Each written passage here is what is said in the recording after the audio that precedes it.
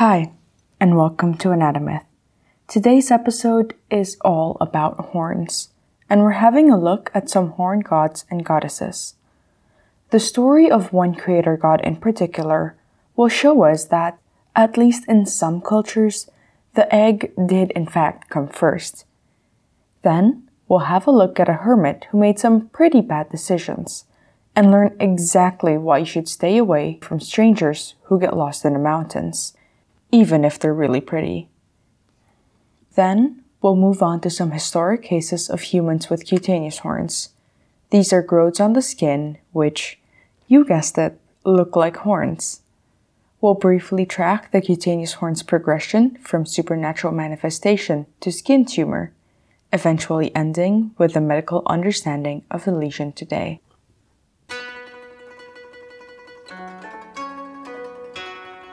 Anatomyth is a podcast about stories, conjecture, and the human body. Humans have long been using stories as a way to make sense of the world around them. This podcast looks at these stories, the myths, legends, lore, and fairy tales, and tries to find an aspect of medicine that fits in with certain aspects of fiction. I'm Audrey, your host. I'm a medical student who's always been interested in such stories, and I love looking for connections, even though they sometimes don't exist.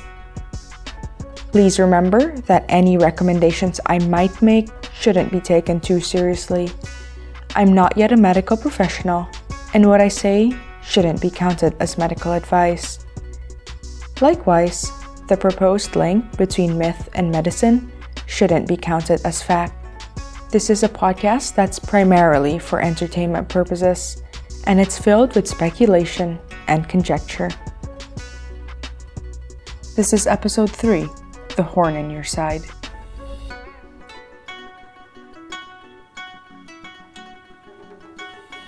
So there are a lot of horned deities in mythology, and their domains of power vary so widely across the different cultures. There's Cernunnos, the horn god of the Celts and protector of the forest. He was associated with vegetation and the hunt, and in particular, he and his horns were associated with the stag. He's also believed to be a god of fertility, partly because of the connection to vegetation, and partly because the stag's antlers were a symbol of fertility to the ancient Celts. The horned god is sometimes connected with the Greek god Pan, who has the body and head of a man, but the legs and horns of a goat.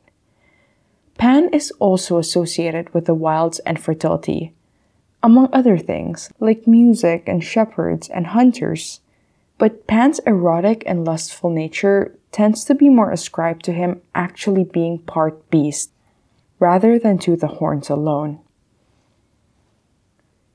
In Egyptian mythology, cow horns were indicative of a celestial body. Goddesses who identified with the sky, like Hathor and, later on, Isis, were usually depicted with either horns or a horned headdress, and were sometimes even portrayed with a solar disk in the center of this headdress. Hathor, the cow goddess, was a goddess of the sky, love, fertility, and women and motherhood, among many other things. Obviously, Hathor was all about the multitasking. Isis, who grew in popularity in the later kingdoms, was associated with Hathor, and likewise had a very widespread domain. Of course, on the flip side, horns have also been associated with evil and wrongdoing, whether it's devils and demons, violent monsters, or even witches. But wherever they belong on an alignment chart, horned individuals are generally incredibly powerful. And today, we're talking about 2 such deities. The first is a creator god from Chinese mythology, who made the earth and whose body nourished the creatures that came to live in it.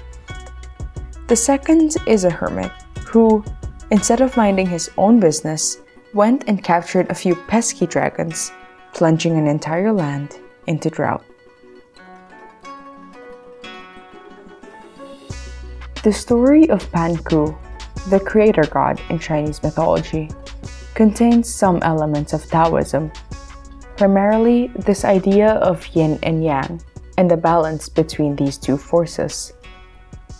So Taoism is both a religion and philosophical system that originated in ancient China. As a religion, it took on a pantheon of gods and immortals, one of which was Panku.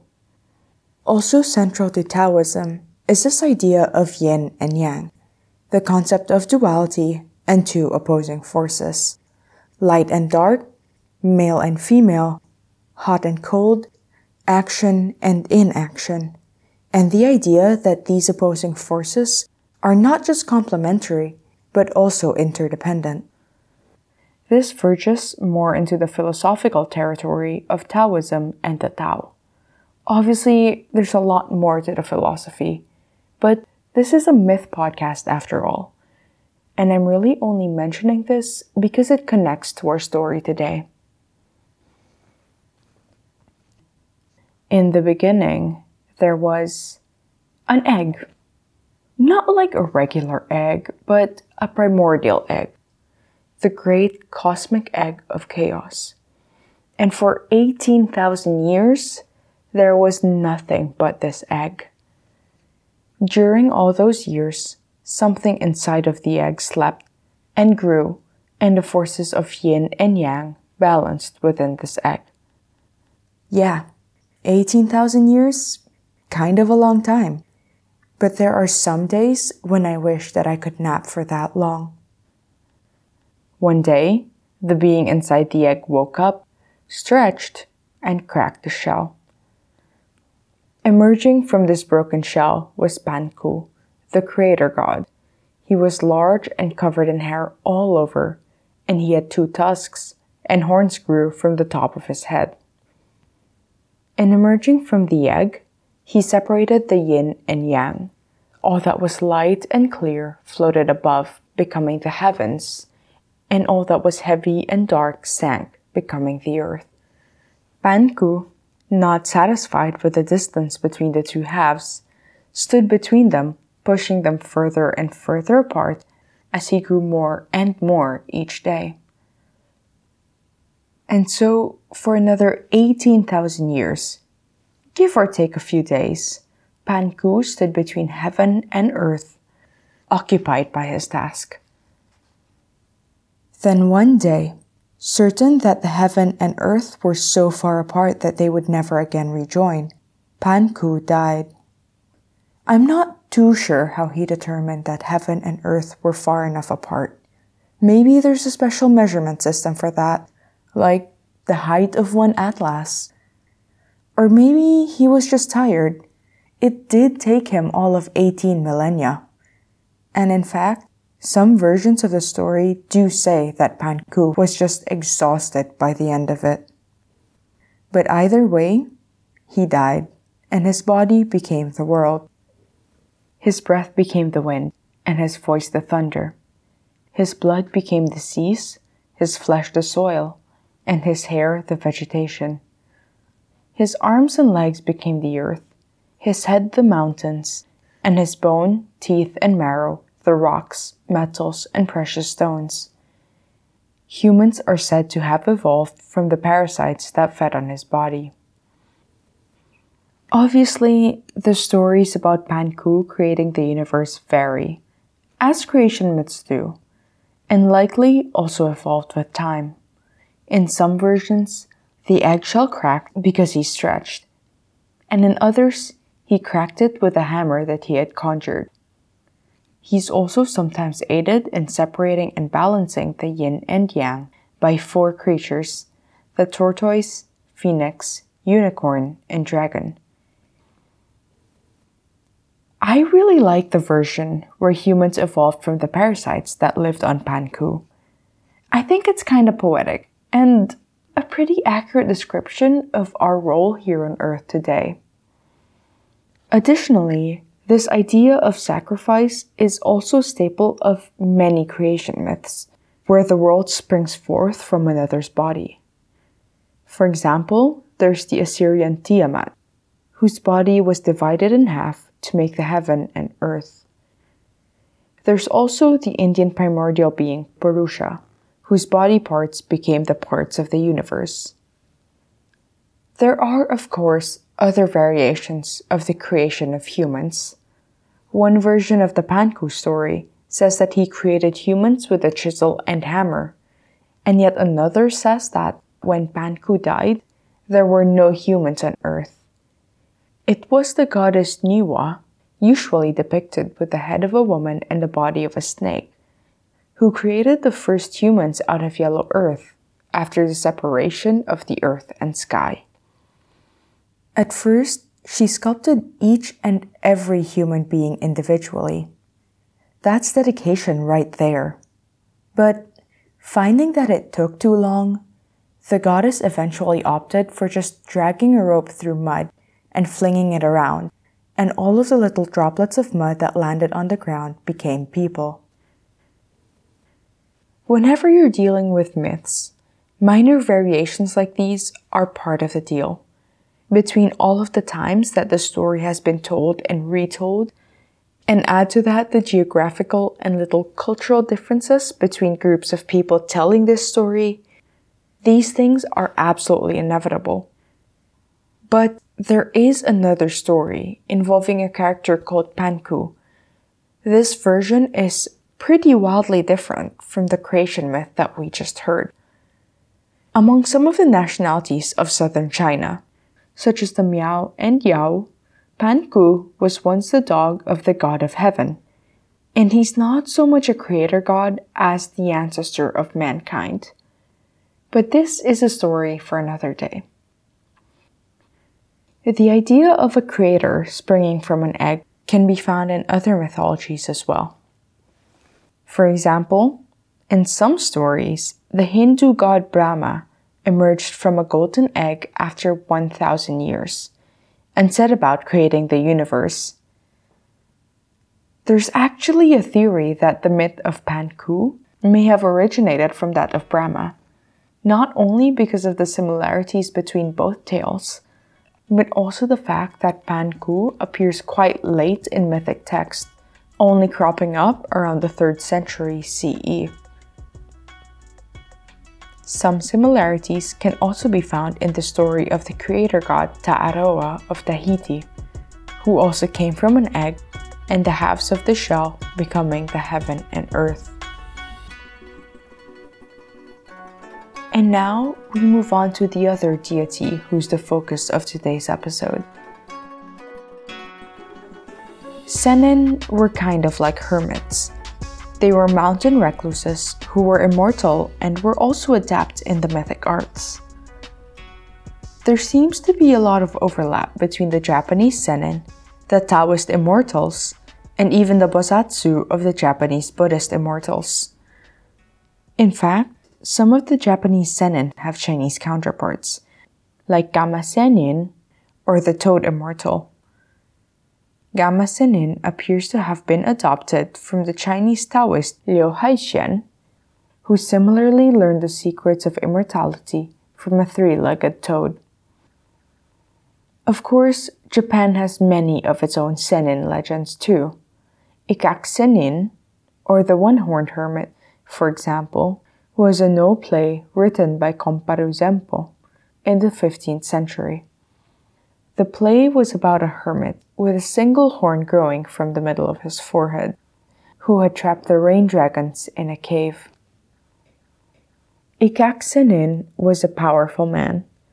So powerful, in fact, that he had managed to overpower the rain dragons, shutting them in a cave for a very long time.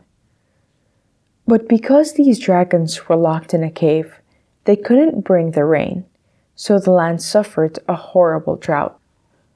The king, determined to end this dry spell, devised a plan to free the dragons, and like so many other plans of the time, it relied pretty heavily on seduction. The king was absolutely certain that it would work. The good old seduction ploy always did. He'd found the right girl, too, a courtesan, and he'd explained the plan to her. Together, they would free the dragons and bring down rain. Well, not together exactly. He was the king after all. He had kingly duties to attend to. But she could go to the mountains. Alone. With a lot of alcohol. Yep, it sounded like a pretty solid plan. And so, the courtesan is sent up into the mountains to seduce the hermit. And her cover story is that she's lost her way. She's so beautiful that the hermit is unable to resist her charms, and Ikaxanin falls deeply in love with her. Later that night, this woman plies him with wine until he falls asleep, allowing the dragons to escape. One thing you should know about the Senin is that because they gain their powers through a combination of study and abstinence, they also lose said power when they yield to human passions. Like in this case, partaking in wine and enjoying the company of a pretty lady. So, when you think about it, the escaped captives were really the least of Ikaxanin's worries when he wakes up the next day. He's a little disoriented as he looks around to see empty wine bottles littering the floor and stacks of whatever the ancient Japanese equivalent of red beer pong cups is lying around. There were also some alcohol stains on the floor. Those were going to be a pain to remove. Ikaxanin tries to think, to remember what happened last night, but it's made really difficult by the pounding in his head. Also, had it always been this bright in the morning? And why was everything so loud? He certainly hadn't been aware that his otherworldly capabilities included superhuman hearing. So I'm not entirely sure how, but eventually the hermit realizes that the dragons have escaped, and he attempts to fight the Dragon King. Probably not the smartest idea, as first of all, he's lost his powers. Second, he probably has a massive headache. And third, the Dragon King is really angry. Like, powered by righteous fury angry. It comes as no surprise that Ikaxanin loses. The story goes on to say that the dragons then bring down rain, before calling it a day and flying off home. I already mentioned earlier that the story comes from a Noh play. Just a little bit about Noh, spelled N-O-H. It's a traditional form of Japanese theater, where the actors wear masks made of wood and which involves singing, chanting, and also dance. The current style was developed in the 14th century, making it the oldest performance art that's still performed today. Also, I want to talk about the seduce the not-so-friendly mountain recluse plan. This whole seduce the being holding other beings captive is such a common trope in these stories, and I don't fully understand why it's always so effective, especially in the case of solitary beings. It's worth mentioning that you see this a lot in tales of monsters terrorizing villages and lands. Often, a woman is kidnapped or sent as a sacrifice to this monster or villain, and she ends up either seducing or marrying them even, and gaining their trust. All of this eventually leads to her escape and, oftentimes, even the villain's demise. These villains are usually solitary creatures as well. And I do understand the idea of a loner wanting human interaction after being on their own for so long. But this isn't always the case, and I'd have to guess that there must be some voluntary recluses out there. Speaking for myself, as someone who can't stand a lot of human interaction, I like to think that I'd become a hermit and live in the woods, if only I weren't so attached to the internet. But In a time when the internet wasn't a thing yet, I imagine that I'd be very annoyed at the fact that someone deliberately sought me out in my place of recluse just to bother me. I guess the cranky hermit is something of a more modern trope.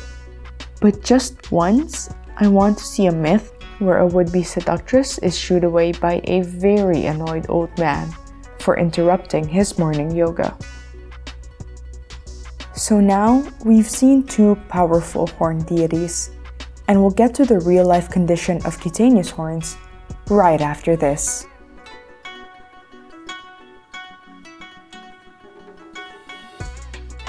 Introducing the new and improved Gowland's Lotion by McDonald, Humbert & Co.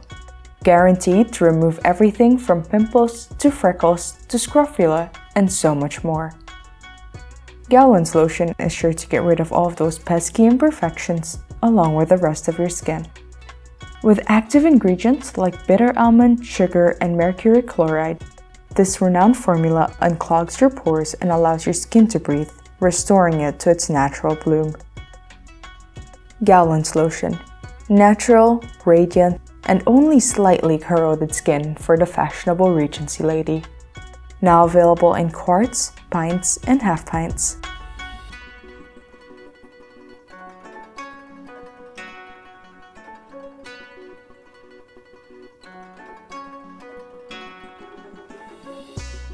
Horned humans are not just a thing of myth. Although pretty rare, it's entirely possible for a horn-like protrusion to sprout from your skin. These are called cutaneous horns, and while their existence has been documented for about a few hundred years now, we still don't know what exactly causes their formation. This isn't such a big problem today. We're well aware of the limitations of our knowledge, and this isn't exactly the first condition that we don't have all the answers to just yet. But, as you can probably imagine, some time ago, these would have been considered some manifestation of some supernatural force or origin. The earliest well-documented case of a cutaneous horn is that of Margaret Griffith, a Welshwoman from back in 1588, who had a 4-inch horn growing from her forehead. There's supposedly a bit of lore surrounding this horn as well. I say supposedly because while it's written in one of the studies that I read, I can't find anything on it anywhere else. Of course, it could just be one of those local legends that aren't very widespread. Anyway, according to this paper, legend says that just before his death, Margaret's husband accused her of giving him the horn. This implied that she'd been unfaithful, as back in the day, horns had been a sign of cheating on your husband. Of course, Margaret denies this accusation and said that if she'd committed adultery, then a horn would grow on her forehead. I find this a little interesting, as usually it's the husband that's saddled with the horn. But anyway, guess what? The horn grew. And the 16th century being what it was, this poor woman was put on display in London, and it's the advertising pamphlets, as well as the observations written down by all of the poets and playwrights that went to see her, that are assumed to be the earliest records that we have of cutaneous horns. Also, because it was the 16th century, it was apparently suggested that this so-called unworldly horn was a warning for others to repent and ask God for forgiveness. There are other famous cases of cutaneous horns. For example, there's Mary Davis, who was a 17th century woman with horns growing on the back of her head. There's also Madame de Manche, a French woman who lived in Paris in the 19th century. She was 76 when a horn started growing on the center of her forehead, starting as something like an ashy smudge. Within 6 years, the horn had grown to nearly 10 inches long and reached all the way down her face. Fortunately for Madame Demange, she was able to get it surgically removed. And fortunately for us, prior to surgery, a wax model of the woman's head had been made and is on display today in the Mutter Museum.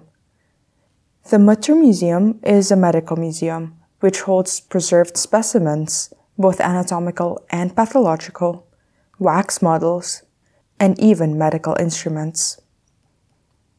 This same museum also houses a dried specimen of a cutaneous horn that's nearly 20 centimeters long, or just shy of 8 inches, which was removed from a 70-year-old woman. According to the museum's website, it had been the woman's second horn growth and had been present for 7 years before she'd had it removed. In 1930, a photo of a Manchurian farmer was either sent to or discovered by Robert Ripley of the Ripley's Believe It or Not fame.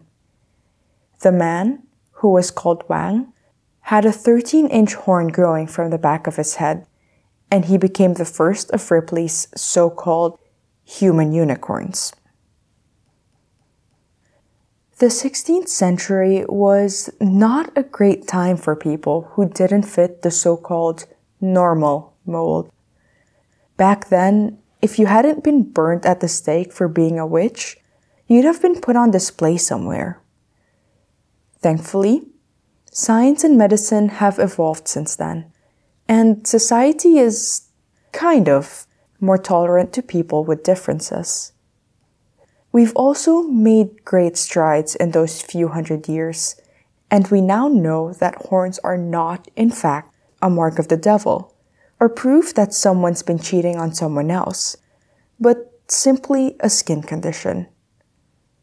Well, simply might not be the right word here.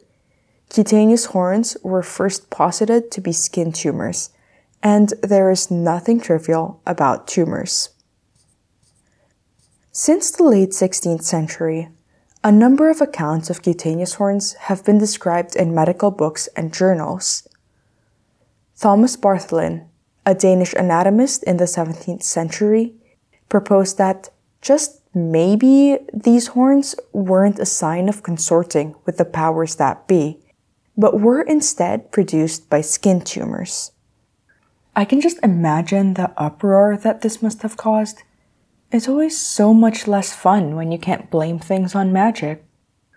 Support for this hypothesis came quite a bit later, in the late 18th century, when Everard Home published an article confirming Bartholin's findings. Today, we know that Bartholin's hypothesis was pretty much right. While the horns themselves aren't actually tumors, they have been found in association with cancerous processes. Just a side note here, the word tumor is usually associated with cancer. Now, I don't know what its exact meaning was back in the 1600s, but today, a tumor in medicine is a growth or a mass which results from the excessive multiplication of body cells. Of course, tumors can be cancerous, which happens when they spread to other parts of the body, but they can also be benign or non-cancerous. But this doesn't mean that benign tumors are completely harmless either. After all, they're growths that are hanging out where they shouldn't be, and as a result, can press on some other important stuff, like blood vessels and organs. Alright, but what is a cutaneous horn? The fancy Latin name for it is cornucutaneum, and it's basically a kind of protrusion on the skin. It can be as tiny as a bump to several centimeters, or even much longer if left unchecked. They can be straight, curved, twisted, or anything in between. And, as I already said, cutaneous horns are a pretty uncommon lesion. They're typically found on areas of the skin that are exposed to the sun, and sometimes also in areas of chronic irritation or inflammation. And while the historical cases earlier were of horns on the head, they also typically occur on the forearms and backs of the hands. These horns are composed of keratin, a protein that you've probably already heard of between all of the keratin treatments, hair masks, and other beauty products out there. Keratin is a structural protein that's found in our hair and skin, as well as in animals' feathers, horns, and claws. These cutaneous horns form when excessive keratin is produced and compacted in the epidermis. The epidermis is the outer layer of the skin. I'm going to talk a little bit more about this in a bit, but for now, we can very broadly classify the cells in the epidermis into living cells, which are found more in the lower layers, and the dead keratin-filled ones that occupy the surface of the epidermis. We don't know yet what exactly causes the formation of these horns. One leading theory is that sun exposure and radiation can trigger this condition. These two are pretty much the main suspects anyway, whenever we talk about skin lesions and skin cancer. And they could explain why cutaneous horns tend to form on areas of the skin that are exposed to sunlight. But there are also cases where horns grew on areas with burn scars. And another suggested association is with viral infections, like the human papillomavirus or HPV.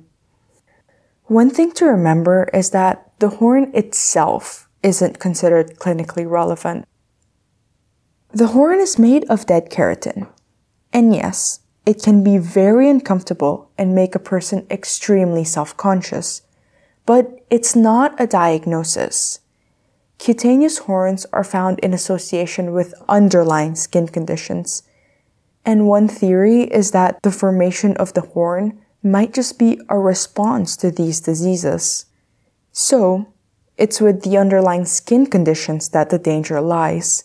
And the list is very long and include benign, pre-malignant, and malignant lesions. It's a little difficult to tell which of the three types of basal lesions or underlying conditions is most common, because the studies vary on the exact percentages. There was one large study, and I think the largest one to date, which was conducted in 1991 and involved 643 cases of cutaneous horns. This study found that 60% were due to benign lesions, whereas a more recent study from 2010 reported that only 41% were benign. From the research that I've done, it appears that the other studies tend to reference the earlier one more, maybe because it has a much larger sample size. As already mentioned, the list of possible underlying lesions is very long, and I'm not going to go through each and every one of them. First of all, there just isn't enough time. And also, I'm not actually trying to put anyone to sleep. Instead, I'm just going to talk about squamous cell carcinoma. Here's a hint. Whenever there's carcinoma in the name, that's usually not a good sign. Squamous cell carcinoma is one of the most common causes of cutaneous horns, and also the second most common skin cancer. Squamous cell carcinoma is an invasive tumor which originates from the squamous cell layers of the epidermis. The name kind of gives it away. I already briefly mentioned that the epidermis has different layers. You have the live cells at the bottom and the dead cells at the top. But it's a bit more complicated than that. At the very bottom of the epidermis, you have this basal layer, and it's made up of cube-shaped cells.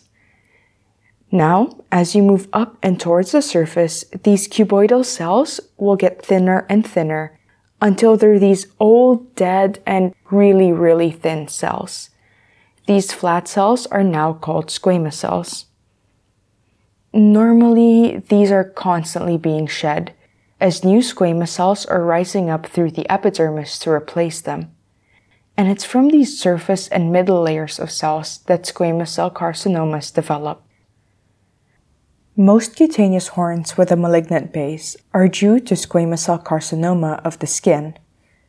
I'm just trying to emphasize the skin part here because squamous cells exist in other parts of the body as well, and therefore we can have these cancers in these other parts. Squamous cell carcinomas of the skin, as already mentioned, are very locally invasive, and again is the second most common skin cancer, right after basal cell carcinoma. SCC, or squamous cell carcinoma, is more common in men and those above the age of 60, and the incidence tends to increase the closer that you live to the equator. UV light is one of the risk factors for developing this kind of cancer, but there are also others, like exposure to arsenic, other kinds of radiation, and immunosuppressive drugs. But let's just focus on excessive UV radiation, because I've mentioned it way too many times already, and it's a big factor in the development of these lesions, and also quite a few others. UV radiation causes DNA damage, which in turn leads to gene mutations and instability, and through other processes also can cause inflammation and suppression of the immune system. What all of this means is that severe exposure to UV radiation induces the formation of tumors and also helps them grow. It's kind of like protein powder for the tumor. There are different ways to try to treat squamous cell carcinoma, but for cutaneous horns, these are usually surgically removed. A sample is then taken from the base of the horn and sent to pathology for evaluation. This is the only way to find out the underlying cause of the horn, which is really important because, as we talked about earlier, it's the underlying cause that can be dangerous, and therefore, this is what needs to be treated. The horns can also be removed by cryosurgery, where they're first frozen off with liquid nitrogen and then removed, but this method destroys the specimen that we should be taking for evaluation.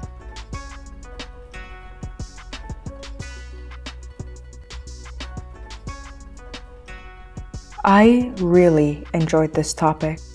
I haven't done dermatology yet, so some of the things here were pretty new to me, and that made researching just that much more fun. More than that, this topic encompasses a lot of what I find interesting about medicine. Cutaneous horns are something which, not too long ago, would have branded someone as a witch or a magical beast. But as medicine, and really just science in general, progresses, we learn that some things are really just your body doing its thing and reacting to its environment.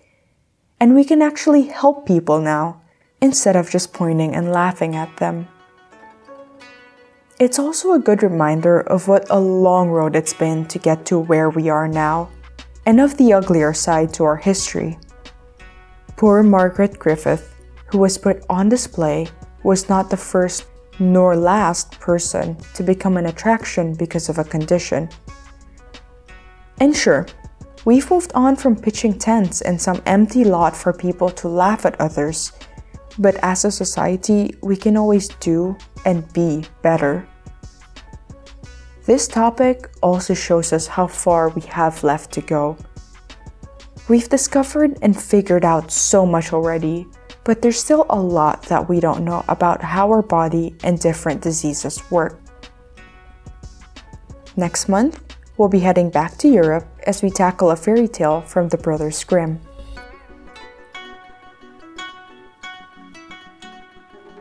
If you like the show, please subscribe to it on your preferred podcast app, and please rate the show and leave a review. It helps to get the word out about the show, and I really appreciate getting feedback. Also, tell your friends about it. You can also reach the show on social media, whether it's to suggest a topic, weigh in on your preferred hermit trope, or just say hi. Also, let me know which version of the Pan-Ku creation myth you prefer.